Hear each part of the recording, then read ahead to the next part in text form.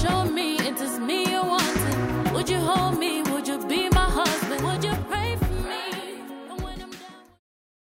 Hello guys, we are back again and again delighted to spend this time with you. Hope everyone is doing great, and as usual, we are doing just okay. Just fine.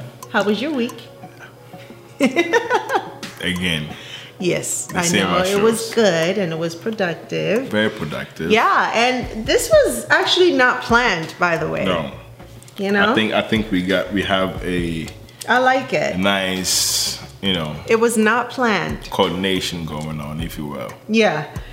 Although I feel like, What? You like what you see? You like something over there? Anyway, hey guys. We're so happy to be here with you Yes. on another episode of A Couples Business. And this week we really wanted to start start going on the journey, the marriage journey with you guys, which we've been on it for the past 7 years. We actually just recently celebrated our seventh. Am I right? Seventh anniversary. So we've been doing it for that long, even though it just feels like it was just yesterday when we got married. But we have learned so much. And so on this episode, we're going to talk about specifically our first year of marriage. At least I know that's what I want to talk about, because that was the most difficult time for me in our marriage so far. And I know that the first year is supposed to be the honeymoon year for a lot of people, but for some, the first year is extremely difficult, and I Yeah. was one of those people.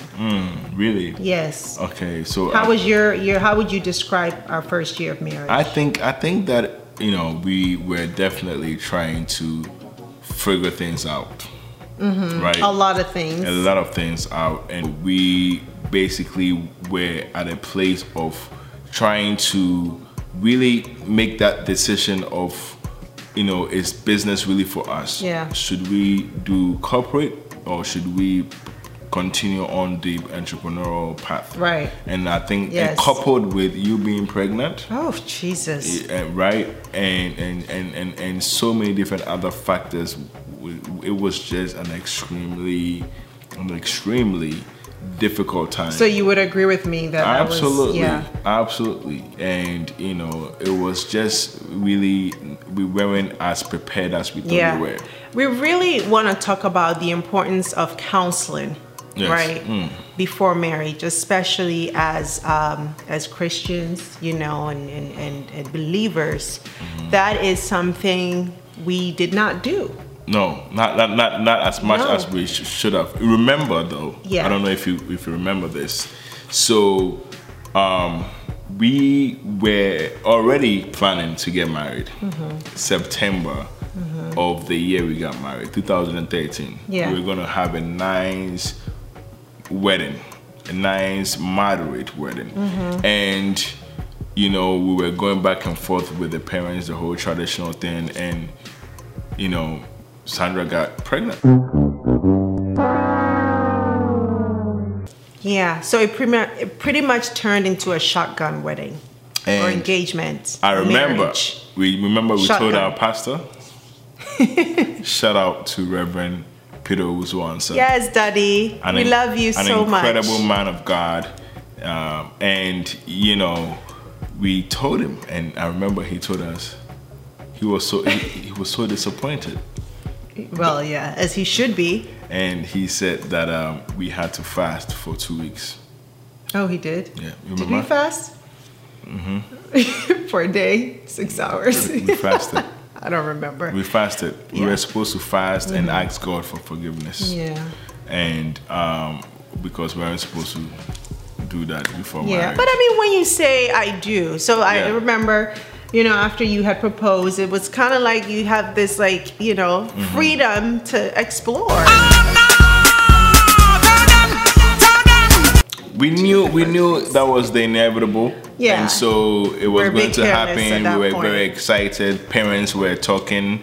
Yeah. And so we were just excited. And, Sandra got pregnant. And, and so on our actual traditional marriage day, engagement day, whatever you want to call it, Sandra was about 6 months pregnant.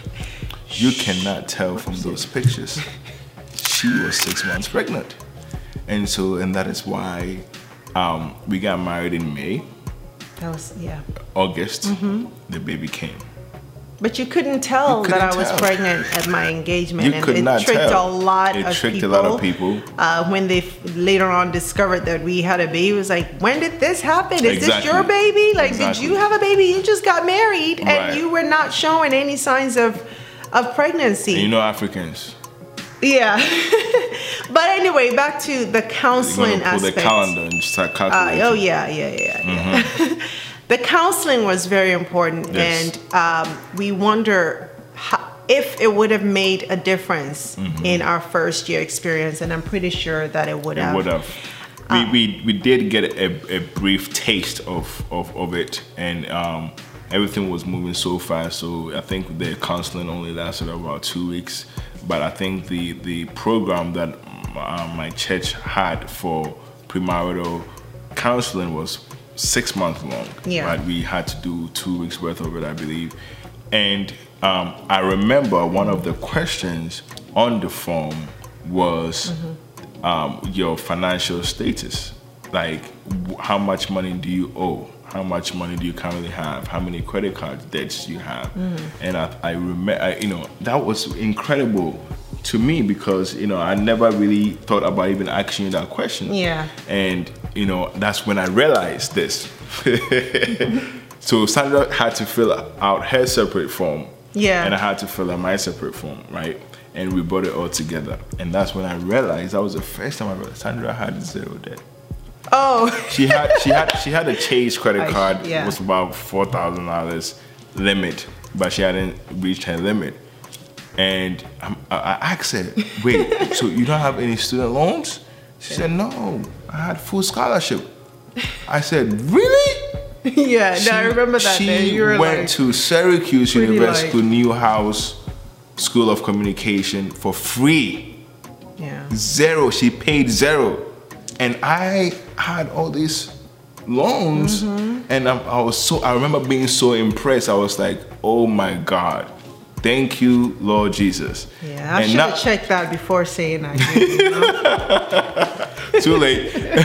And then what's funny, here's another funny element. She graduated valedictorian of her high school. And that's how come she was admitted into the New York Times scholarship program. And so she's a New York Times scholar, full scholarship to Syracuse University Schoolhouse of Communications. I remember sitting there acting like I wasn't impressed, like, cause I didn't want her to feel like, I was like, oh my God, oh wow, this is amazing, this is amazing, and and so just make sure that your spouse's, your potential spouse, financial status. And it's not so that you can discriminate, right? But it's so that you are aware and you are not caught by surprises. Counseling allows you to work on so many things, to really come to understand who this person is that you're committing your life to before you make that commitment. Right. And within that period of counseling, you may discover that, you know what, this is actually not what I want. Right. So pause. Let's rewind here, and then you move on and you go your separate ways, or you find a way to work through your differences. So if you know that, okay, our issue is communication, then within that counseling, you learn how to effectively communicate so that when you get into your marriage, you've already resolved that issue, right? And so for us, we were not able to do that. So our first year, we were just trying to figure those things out on our own and trying to deal with those issues. Important conversations like whether you should have, we should have a joint account or whether we should have individual account. And then, as Isaac mentioned at that time also, starting a family so quickly, which is an additional layer of stress. So whenever I get to, I talk to young women who are just about to get married, I tell them, take your time with, starting a family if you can. Take a couple of years, get to know your spouse well, solidify your marriage. Just make sure you have a strong foundation. Get to know each other, travel the world together before you bring children into it, right? Because children are a blessing, and Absolutely. It's the most beautiful gift that, you could ever have. But you have to plan. If you don't plan, there are a lot of things that will just catch you by surprise, which can have an adverse effect on your marriage. As Africans, the whole traditional process, the parents have to begin to start engaging. They have to start talking and communicating. And so once that started happening, we knew marriage was inevitable. Yeah. And then we just got too excited, and you got pregnant. And so because of that, we went through a difficult time. We went through a difficult time, and because we didn't get to enjoy our marriage, we had to immediately start, preparing for a baby. Yeah. And that was challenging. And me not being privy to all of what you were going through and didn't have a great understanding of that, the whole idea of your independence, I, tuned out. The first couple of years of marriage was hell. So although business side was fantastic, we were able to work very well together. Oh yeah, and not to mention also balancing that, right? The marriage part was disastrous. Yeah. And very difficult, extremely difficult for us, and it took a lot of prayers, counseling, parents coming in and talking to us, and and I'm just grateful that we were able to overcome that. And unfortunately, a lot of people don't make it past that. Yeah. And I really gotta stress on that, because I feel like if it wasn't for our family, let me say this, and this is very important. There are two things that I think if we did not have in place, we would not be where we are today. Okay. And that's our family, Absolutely, right? absolutely. African parents, African families don't believe in divorce. Forget it. They don't want to hear any conversation, any discussion about divorce. You come to them, you're having issues, they're like, figure it out. And it depends too. You're going to deal with it. It's not like unequivocal, no divorce, no matter what. It Of depends. course, there are It certain depends. situations that are Right, of course, yeah. So extenuating. yeah. But if it's like they think it's silly, like we're having issues about our finances and things like that, that's not an issue to them. So they will send you back and tell you to work it out, right? That's African families. And I think people of faith, those are not divorceable issues. Right. Those are issues that you work through. Those are issues that you seek help for. Those are issues that you pray about and really communicate to your spouse about. And so, and we learn through that process how to deal with those issues. And so, and I think that a lot of young married couples are giving up too quickly. Yeah. And for me, the first couple of years of marriage, I was so confident and so sure of the fact that I wanted out.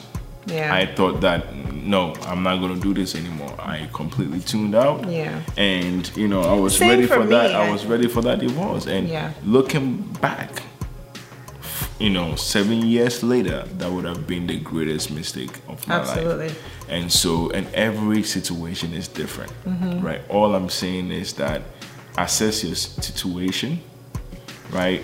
Seek help.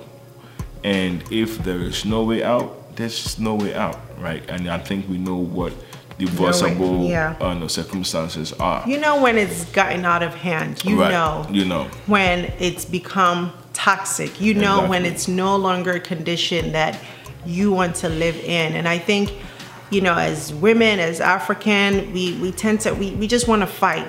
And I have to say, I have to give this to you too, because you've always been one of those people that's like, I don't want a divorce, right? And you're like, before marriage, we're like, I'm not getting married to get divorced. So my goal is not to get a divorce. So even though we would have argument or we would, face situations where you're My like, goal I'm was done. always to figure out a way to fix it. If Right. it was fixable, try to fix the situation before, because things can escalate very quickly. Very, Right, very, very and quickly. so Very quickly. you know, the power is in your hands. You have the power and authority to change things, right? And one person has to make that decision to fight for the marriage or fight for the situation. Because one, you know, sometimes you're caught in your feelings, and no matter what anybody says, it's not going to convince you that this marriage is what you need, right?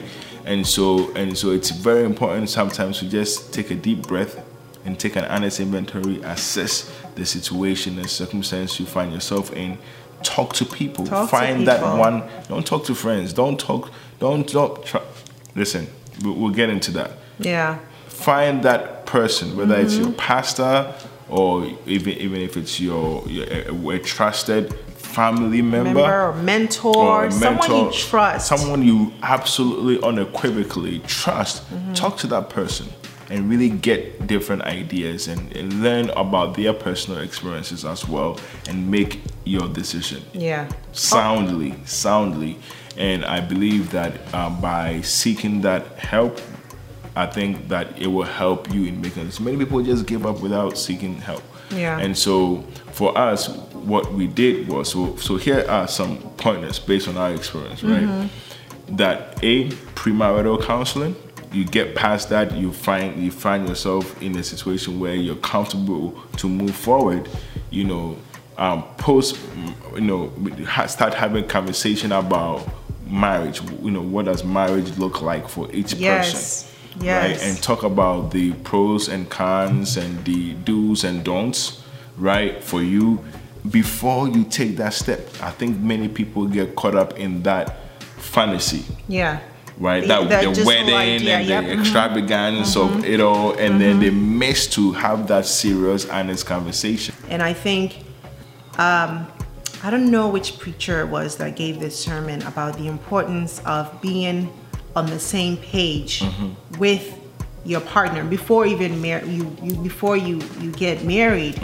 Understanding, and you mentioned this earlier, understanding what the other person's vision is for the marriage, right? So I think he used an example like, okay, if you're marrying someone who, maybe you're both in New York now, but the person has always dreamt of living in Africa, for example, or in California, for example, and you're marrying this person and, they tell you, well, my dream is to live in Africa, but you can never live in Africa. You have no plans whatsoever, of living in Africa. But you think, oh, she's just saying that now, so I'm just going to go along with it. She'll change her mind later. No, your vision and your plans are not aligned. So what's going to happen is that someone is going to have to compromise what they want to be able to accommodate you. And whenever someone has to compromise who they are to be in a relationship, it's just an unhealthy relationship. It's a recipe for disaster.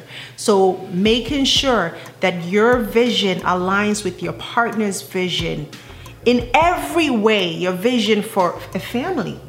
Maybe your husband does not, husband doesn't want to have a family, wife wants to have 4 kids. That's a problem, right? Career-wise, husband wants to be an entrepreneur, wife wants to be, something else, doesn't see a way with entrepreneurship.